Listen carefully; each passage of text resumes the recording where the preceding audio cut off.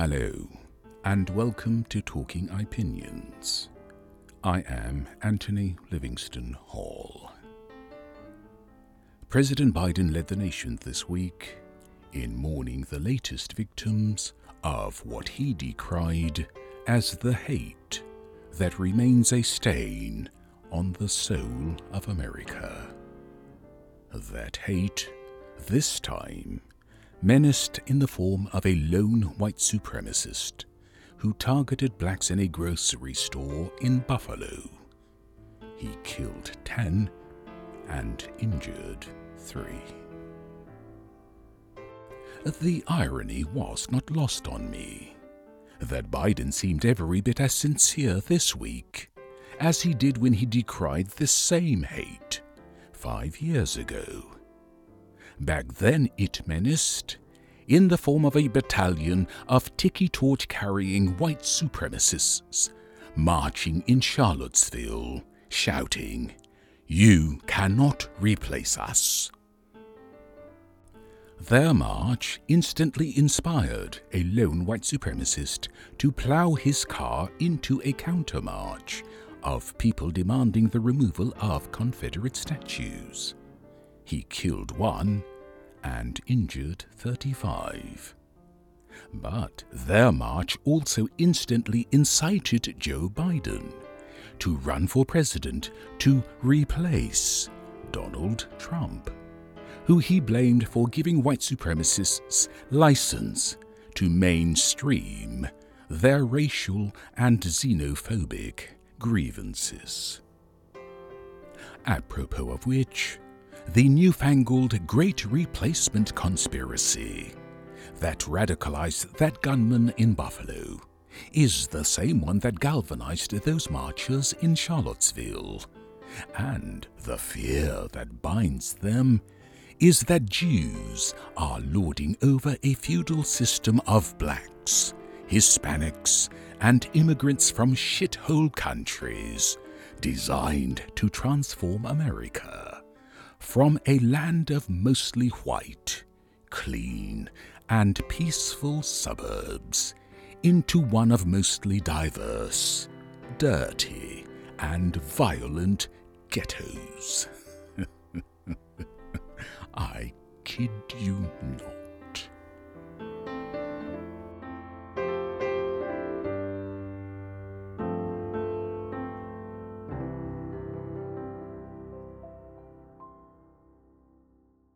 But this is gun-crazy America. So when news broke of this latest mass shooting, you would have been forgiven a morbid feeling of déjà vu, or a cynical greeting of Groundhog Day. As NPR reported this week, there have already been 198 similar shootings this year. There were 693 last year, and 611 the year before that. More to the point, though, at a March 2021 congressional hearing, FBI Director Christopher Wray testified that white supremacists commit the vast majority of all racially motivated shootings and other hate crimes in America. And some of those crimes now stand out, like 9/11. Most notably, the white supremacist who targeted Asians at spas in Atlanta in 2021. He killed 8 and injured 1. The white supremacist who targeted Hispanics at a Walmart in El Paso in 2019. He killed 22 and injured 26. The white supremacist who targeted Jews at the Tree of Life Synagogue in Pittsburgh in 2018. He killed 11 and injured 6. And the white supremacist who targeted blacks at the Emmanuel AME Church in Charleston in 2015. He killed 9 and injured 1.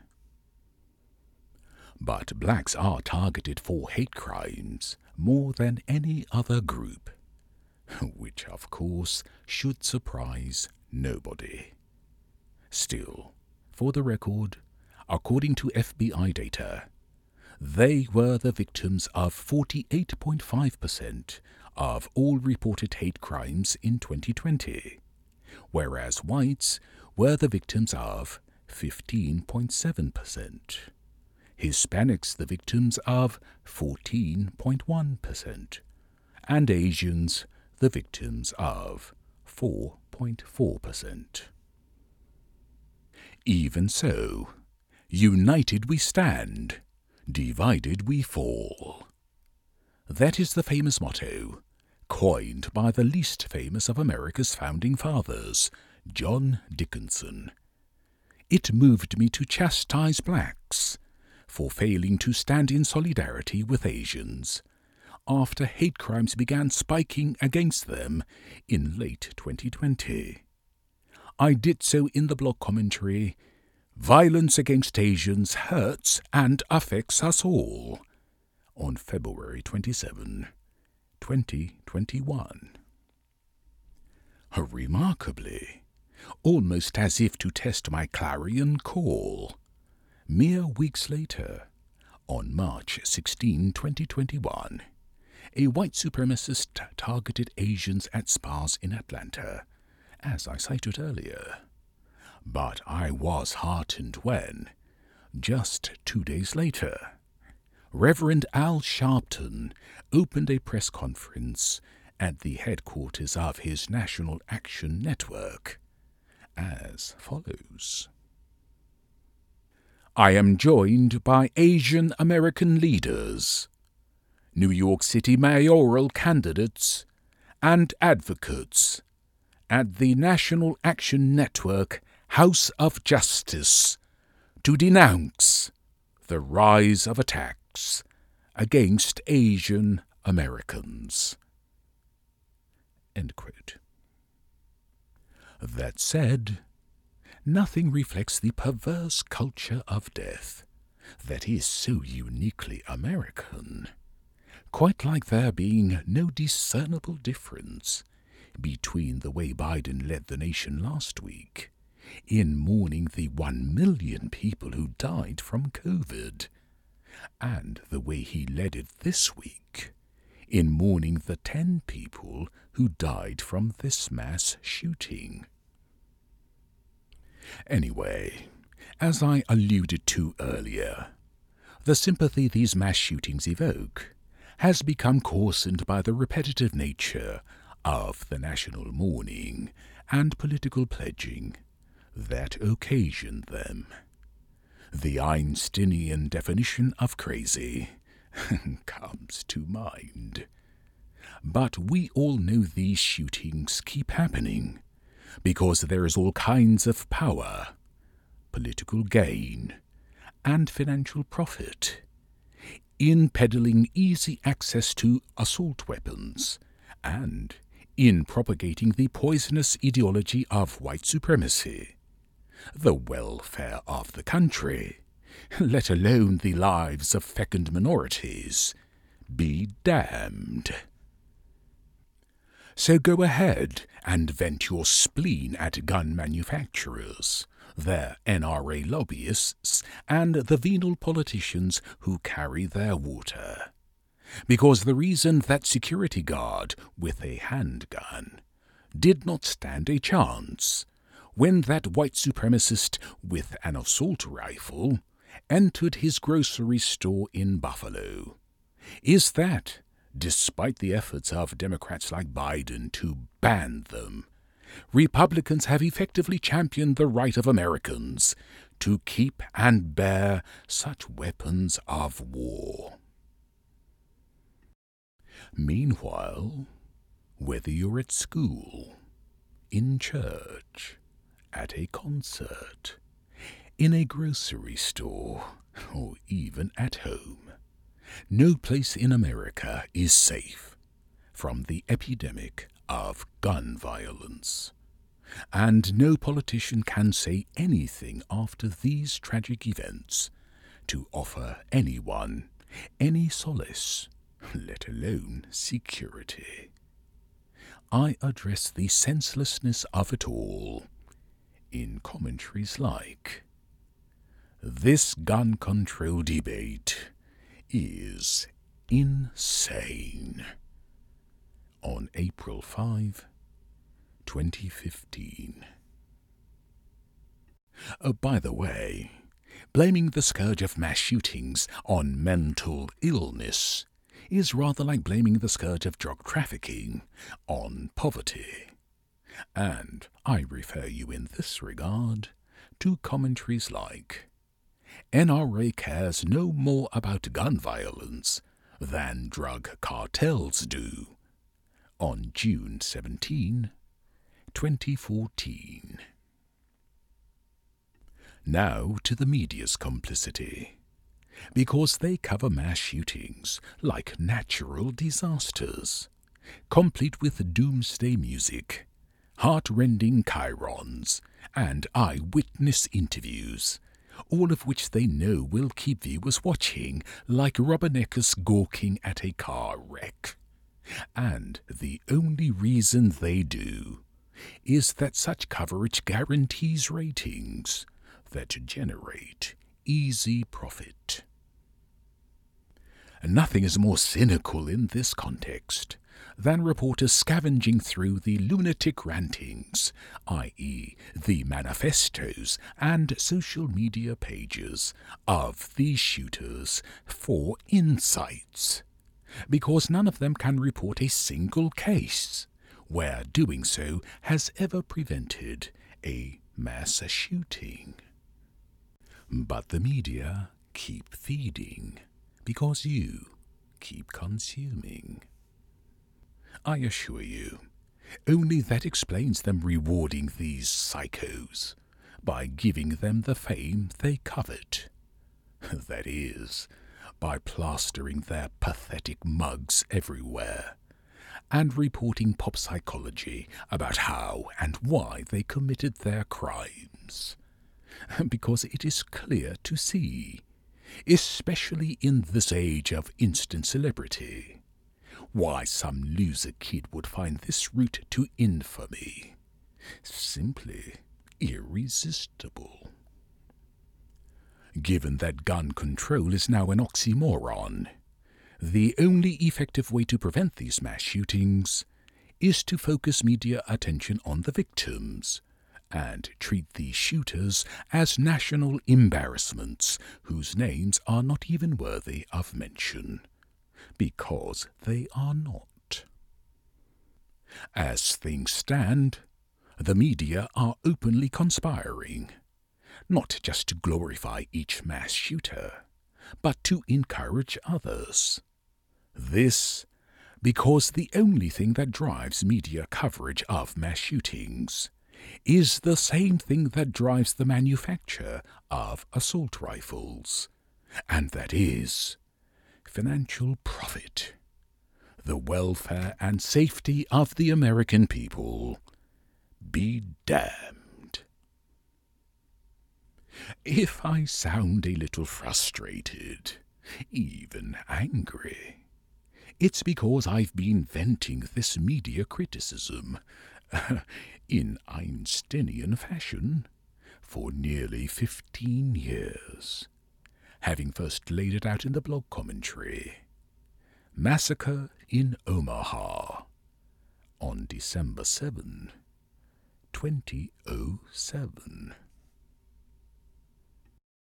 In any event, the first thing that struck me when I tuned into coverage of this mass shooting was the stark juxtaposition between the phalanx of police securing the scene, all of whom were white, and the crowd of grievers standing by, all of whom were black.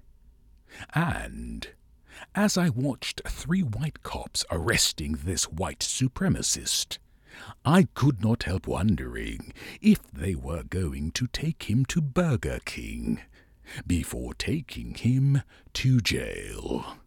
I'm referring, of course, to the outrageous white privilege white cops granted the white supremacist who gunned down those 9 blacks in Charleston after they welcomed him into their church.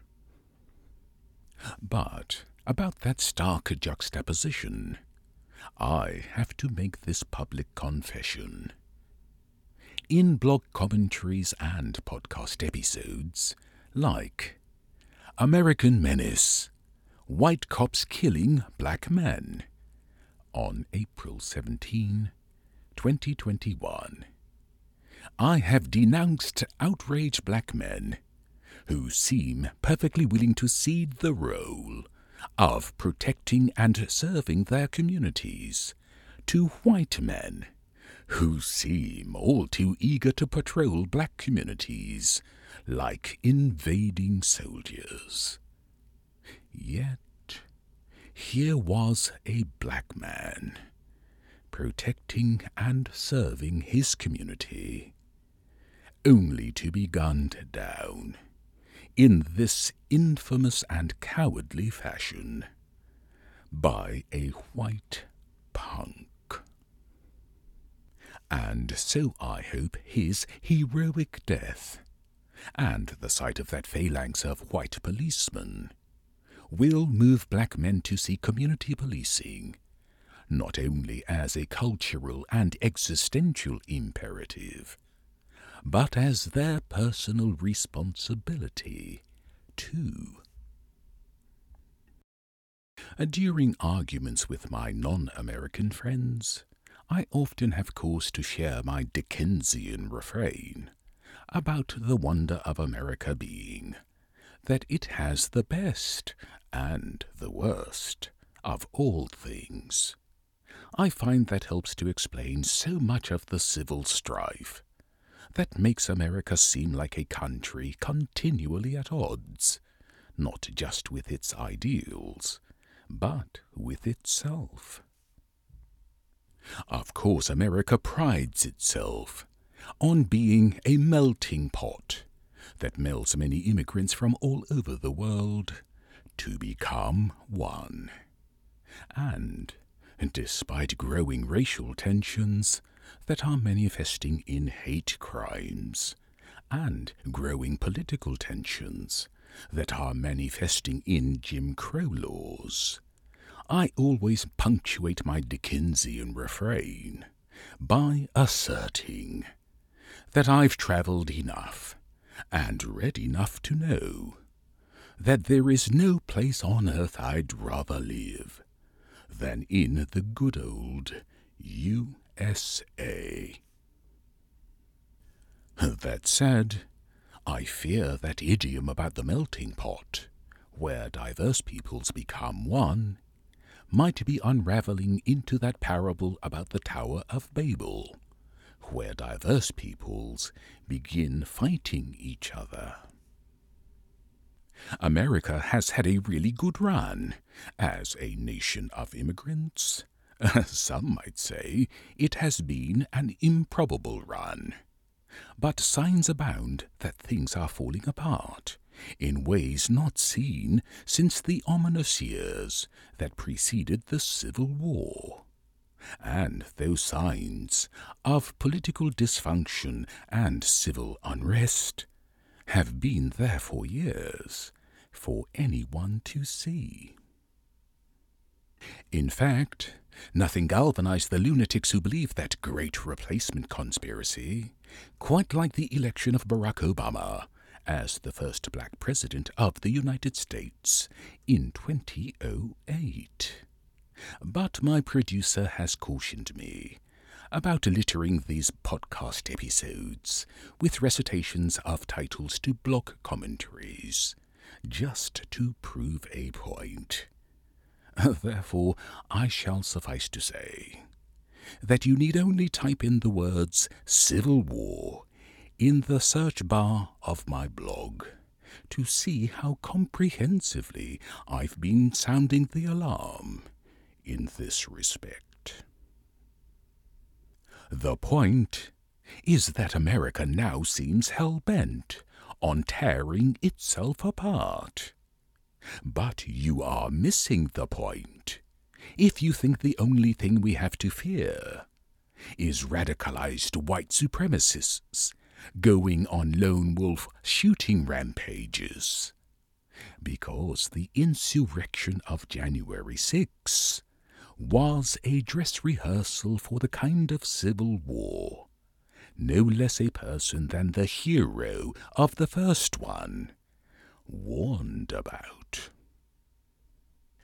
Here is how I quoted former President Ulysses S. Grant in the podcast episode Online Comments and the Fate of Democracy on June 13, 2021.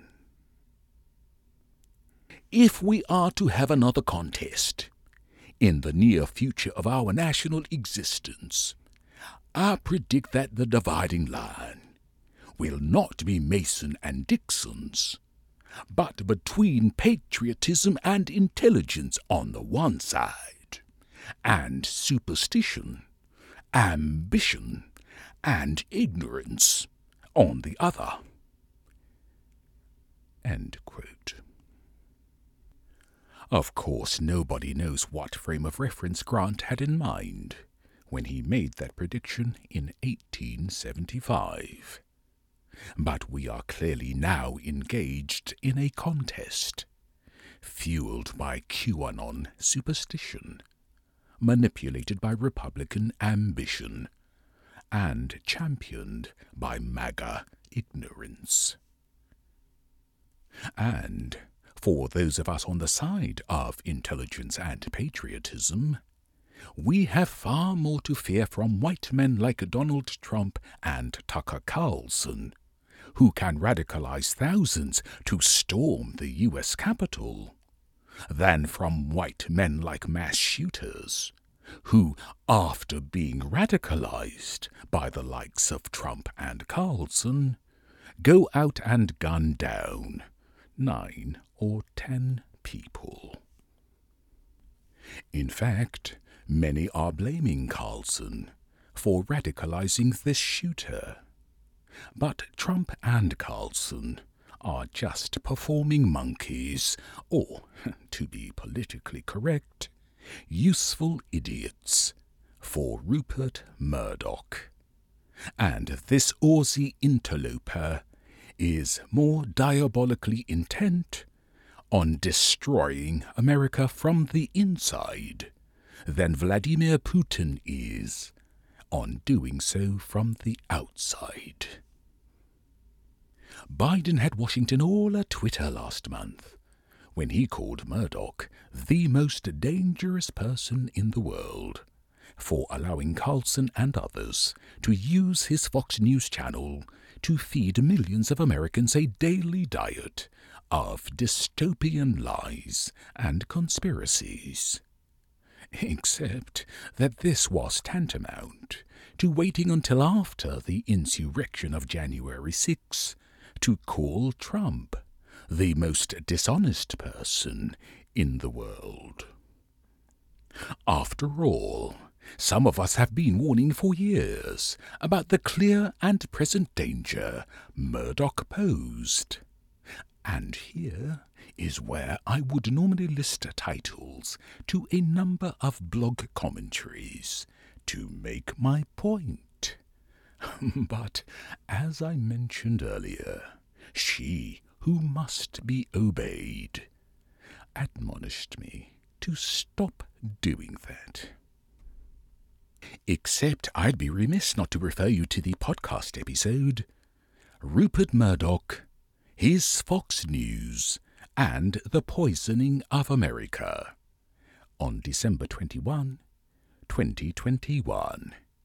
Because in it, I not only make the case for why Murdoch is the most dangerous person in the world, but also call out some of the most prominent people in the world, many of them Jewish, for blithely socializing with this man, who is arguably the most mercenary anti-Semite on the planet since Joseph Goebbels.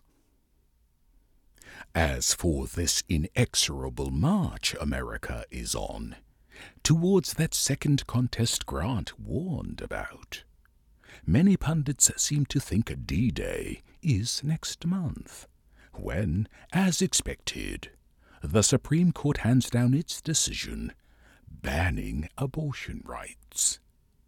There is no denying the ominous analogy that can be fairly drawn between the galvanizing role this Republican-controlled Supreme Court is playing, as divisions grow between red states and blue states today, and the role the pro-slavery Supreme Court played, as divisions grew between states on either side of the Mason-Dixon line in the years before the Civil War. In fact, this court has handed down a series of decisions, most notably suppressing voting rights and ending affirmative action, which make its Republican-appointed justices little more than handmaidens delivering outcomes to please MAGA Republicans. But what I first stated in commemorating and finally recognizing the Tulsa Race Massacre 100 years later, on June 1, 2021, bears restating here. And so I quote, "The final battle in this war will come when Congress convenes in January 2025 to count the electoral votes and certify the presidential election of 2024. What do these voter-suppressing MAGA pawns, who are now passing laws to rig elections in red states across America, think is going to happen when they attempt to present their trumped-up electors? Do they think electors from blue states are just going to roll out the red carpet for their two-legged orange calf to return as president?" Civil War II.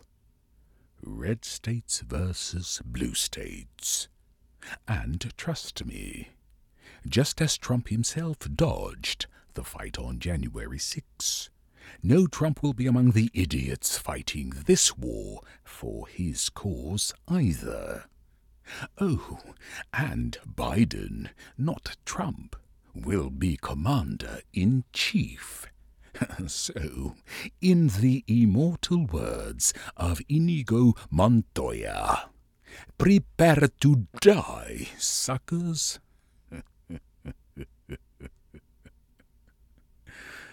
End quote.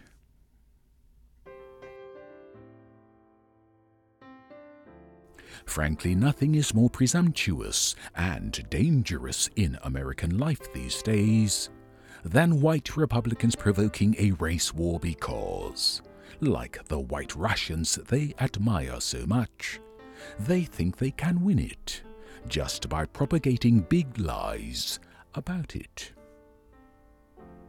What's more, just as Russians were too blinded by their own web of lies to see the international support Ukrainians would have, Republicans are too blinded by theirs to see the national support blacks would have. But here's a hint. In a race war between whites and blacks in America, I would bet my life savings that there would be more whites fighting alongside blacks than whites fighting against them. In the meantime, it can only be a matter of time before the Jim Crow 2.0 laws, which Republican state legislatures are busy passing across the country, begin triggering civil unrest. we bemoan political warfare between Republicans and Democrats today. But MAGA Republicans are willfully provoking racial warfare between white supremacists and everyone else that will make that political warfare look like a tea party. And talk about history repeating itself. Southerners may not have triggered the first Civil War just to preserve slavery, but they certainly did so to maintain the privileges and presumptions of white supremacy. Likewise, Republicans may not be triggering the Second Civil War just to make America the land of Jim Crow again, but they are certainly doing so to reclaim the privileges and presumptions of white supremacy. So don't be surprised if America becomes a battlefield long before the presidential election of November 2024. But with all due respect to Abraham Lincoln, I am convinced that no matter how divided it becomes against itself, America can and will stand.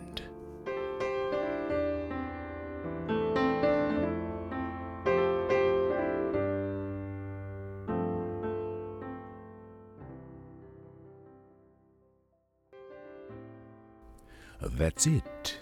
Subscribe for free wherever you listen to your podcasts.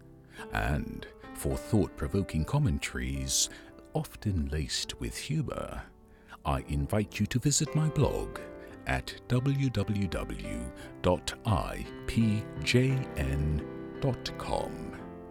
Thank you for listening, and until the next Talking Opinions, goodbye.